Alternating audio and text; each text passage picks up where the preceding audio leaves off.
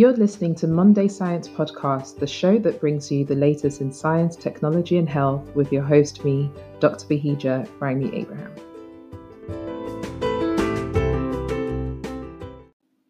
Hello, welcome back to Monday Science. Happy Monday, or happy whatever day it is that you're listening to this episode. So in today's episode, I'm going to be answering listeners' questions. I have very interesting two questions, actually, which I combined into this one episode.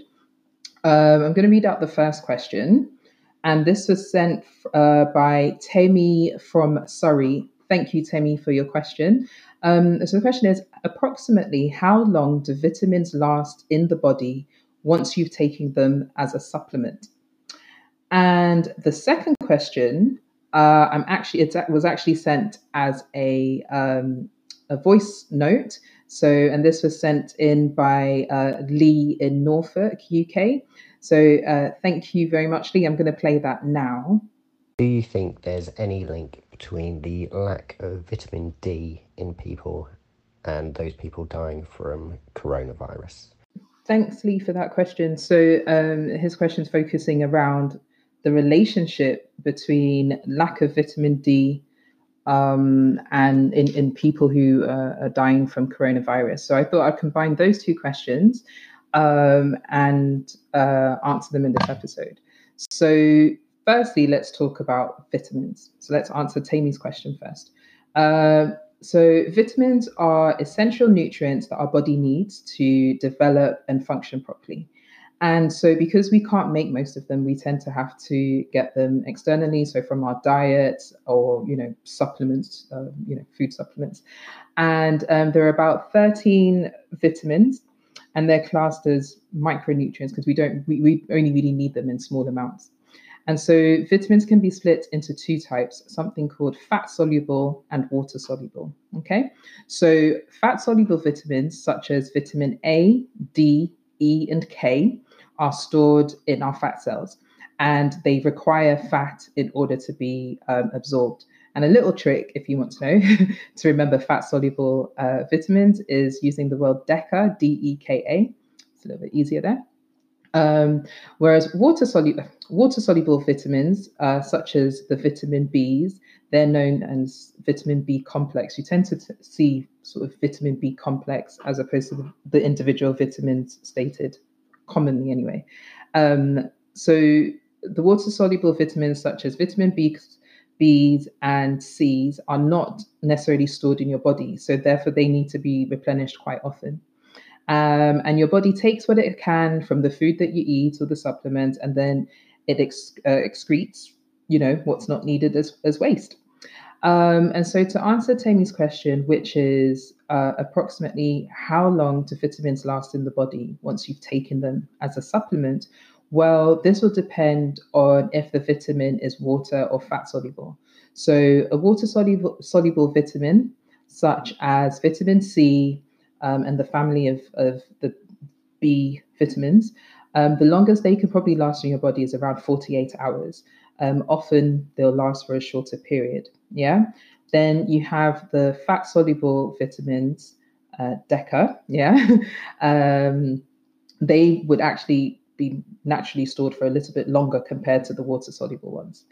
But for people who are adequately nourished, something like vitamin D supplements can last in the body for up to 3 months, but that's just, one case.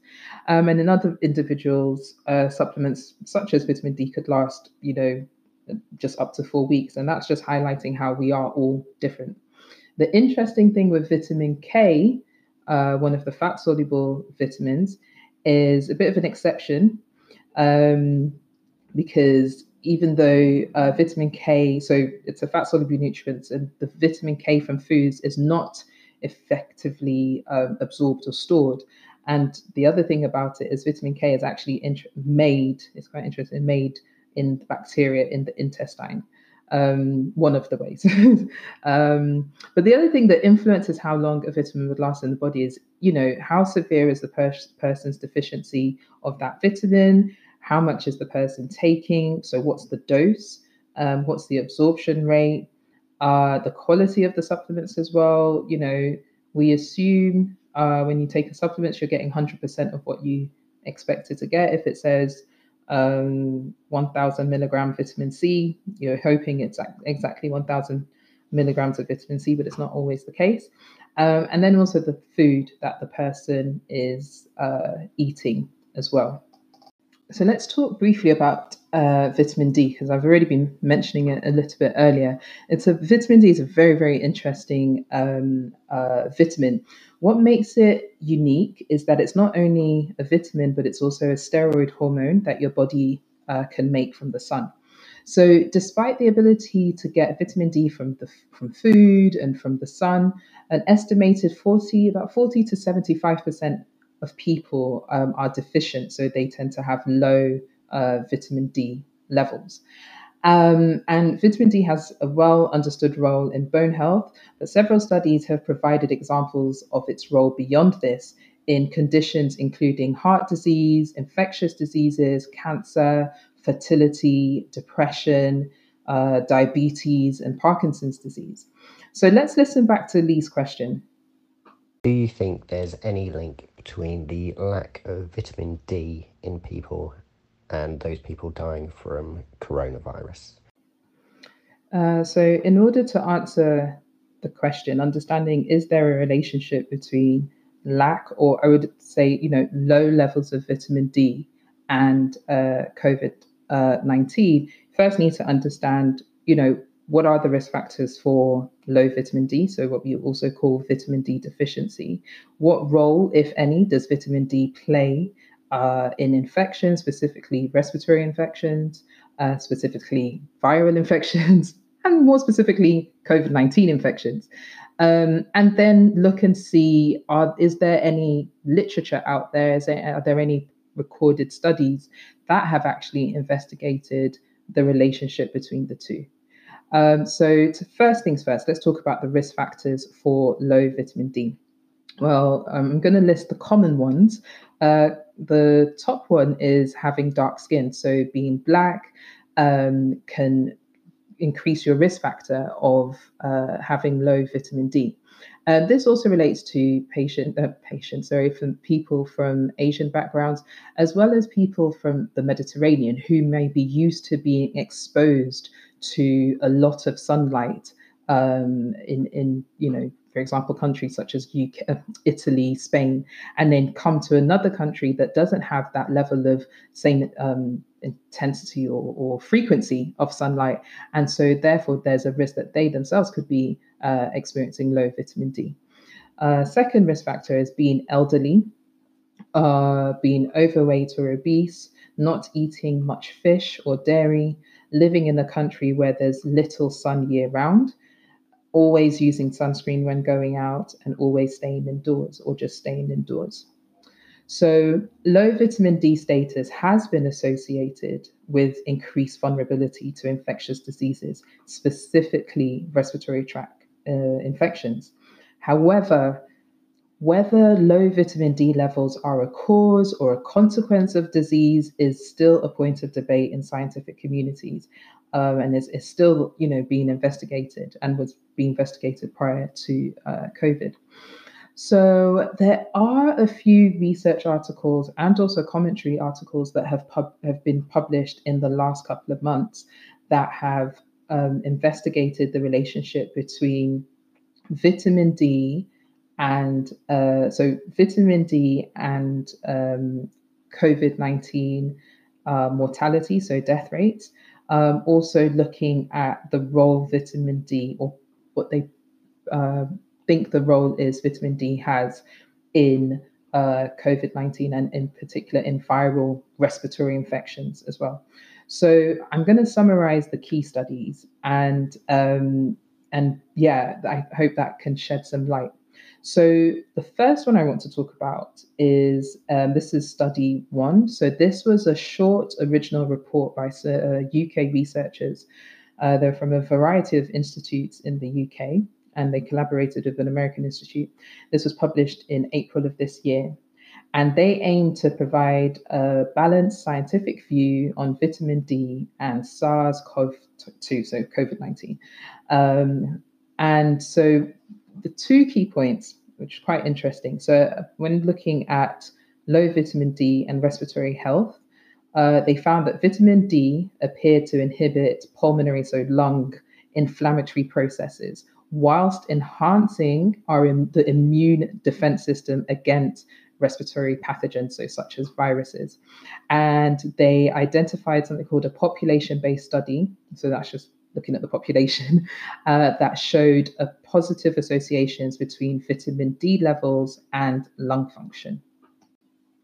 The second point this report makes is regarding low vitamin D and COVID 19.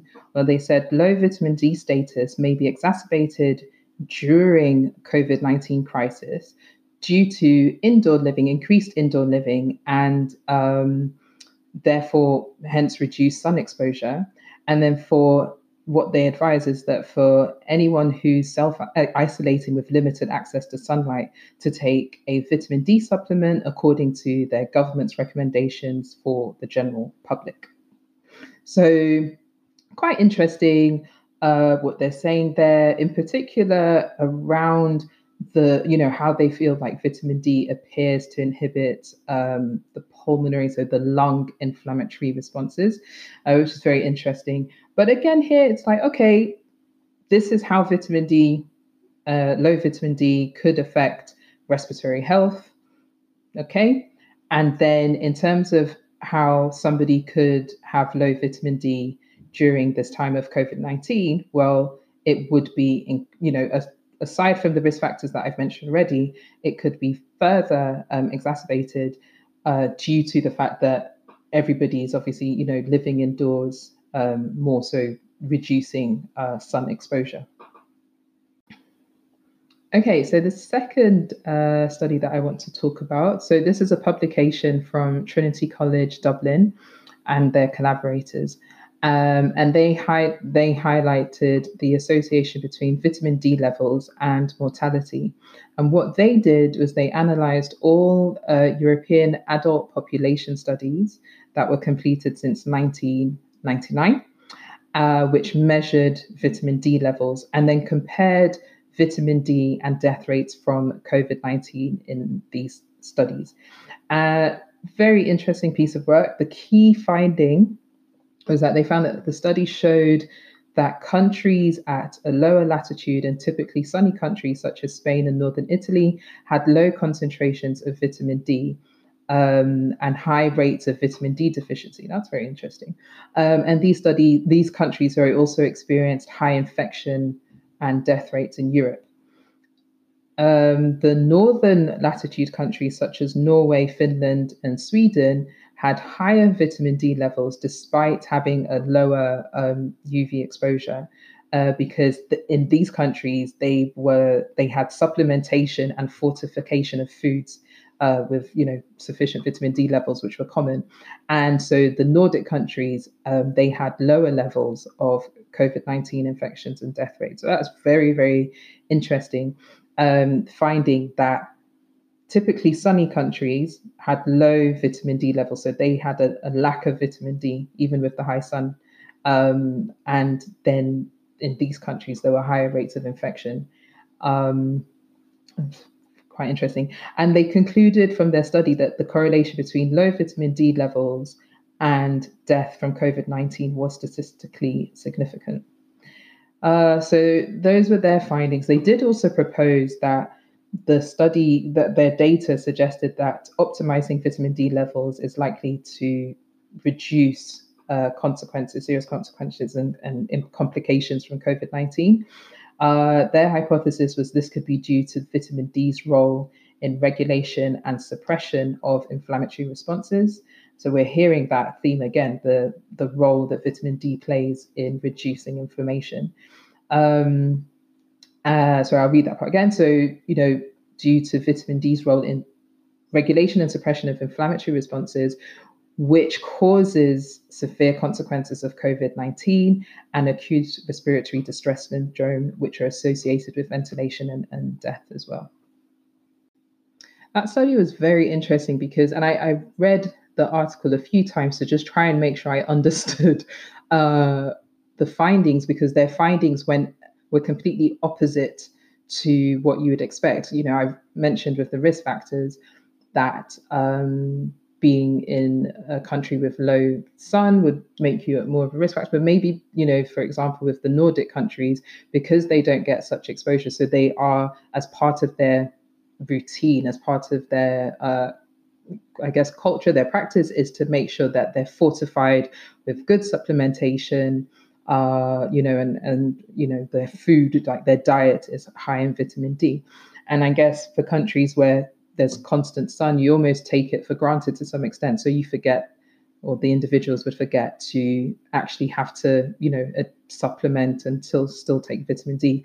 Don't think many people even think about if they take vitamin D, or need to take additional vitamin D supplementation or not. In most people's multivitamins, there's usually, I think it's roughly maybe 500 units, I think, of vitamin D in an average multivitamin tablet. Something is quite low. And in my experience, it's only when somebody has experienced low vitamin D, what low vitamin D feels like. It's just horrible. You have a headache. You feel it's not even. It's like you're tired, but it's just it's very weird. It's very different also to being anemic. And then they'll go to the doctor. The doctor's like, oh, maybe it's iron, maybe it's this and that. They'll do a blood test, and then they see, oh wow, your vitamin D levels are really, really low. And then it's like, oh, I have to be conscious that I'm prone to having low vitamin D. So very, very interesting study. And as I said, I'll put the link in the episode description so you can take a look. The last piece of work that I'm going to discuss, some researchers in America, so they conducted a statistical analysis of data from hospitals and clinics across 10 countries. So they were China, France, Germany, Italy, Iran, South Korea, Spain, Switzerland, the United Kingdom, and the United States. And the researchers noted that patients from countries with high COVID-19 mortality rates, so this is at the time of their analysis, such as Italy, Spain, and the UK, had lower levels of vitamin D compared to patients in countries that were not as severely affected. The team discovered a strong correlation between vitamin D levels and something called a cytokine storm, which is a hyperinflammatory condition caused by an overactive immune system. They also found a correlation between vitamin D deficiency and mortality. I'd like to just talk a bit more about a cytokine storm. So, a cytokine storm can severely damage lungs and lead to acute respiratory distress syndrome, which I mentioned earlier, and death in patients. And unfortunately, this storm, this acute respiratory distress syndrome, seems to be what is killing the majority of COVID-19 patients, not necessarily the destruction of the lungs by the virus itself. So, what are cytokines? Well, they're small proteins that are released by several different cells in the body, including those of the immune system. And this is where they coordinate the body's response against infection and then trigger inflammation. Sometimes the body's response to an infection can just go into overdrive. And so the virus behind COVID-19, so that's SARS-CoV-2, when it enters the lungs, it's believed to trigger an immune response, attracting immune cells to the region to attack the virus. And then this can result in localized inflammation. But in some patients, and I believe they're still trying to investigate, which types of patients, but in some patients, excessive or uncontrolled amounts of levels of cytokines are released, which then activate more immune cells. And then this results in this hyperinflammation, which can seriously harm or even kill patients. So interestingly, cytokine storms are a common complication not only of COVID-19 and flu, but of other respiratory diseases that are caused by coronaviruses such as SARS and MERS. So that's a very, very interesting point. So to conclude, from the studies that I investigated and I looked into, because there is limited data available, because we're sort of learning about the virus as we go along. Um, but from the few studies, they've tried to investigate, is there a trend between low vitamin D and COVID-19? Well, as we've discussed, low vitamin D status has been associated with increased vulnerability to infectious diseases, specifically respiratory tract infections. Vitamin D is thought to play a role in regulating and suppressing inflammatory responses. Two of the studies that I highlighted found a correlation between low vitamin D levels and death from COVID-19 and found this to be statistically significant. And also that patients from countries with high COVID-19 mortality rates at the time of the analysis of that work did have lower levels of vitamin D compared to patients in countries that were not as severely affected. So these findings it doesn't mean that everyone now, especially those without a known deficiency, should go out and start hoarding and buying all the supplements. It's important to be aware of the emergent understanding of COVID-19 because we're learning every day. We're learning something new about this virus, this disease, but also think about ways that we can try and protect ourselves from COVID-19 in addition to washing hands and wearing our masks. So yes, I believe that's answered the two questions that I've put together in this episode. I'm going to add the links to the studies that I've mentioned in the episode description as well. And thanks again to our listeners who provided questions for this episode. So that's thanks to Temi from Surrey and Lee from Norfolk, UK. Thank you again.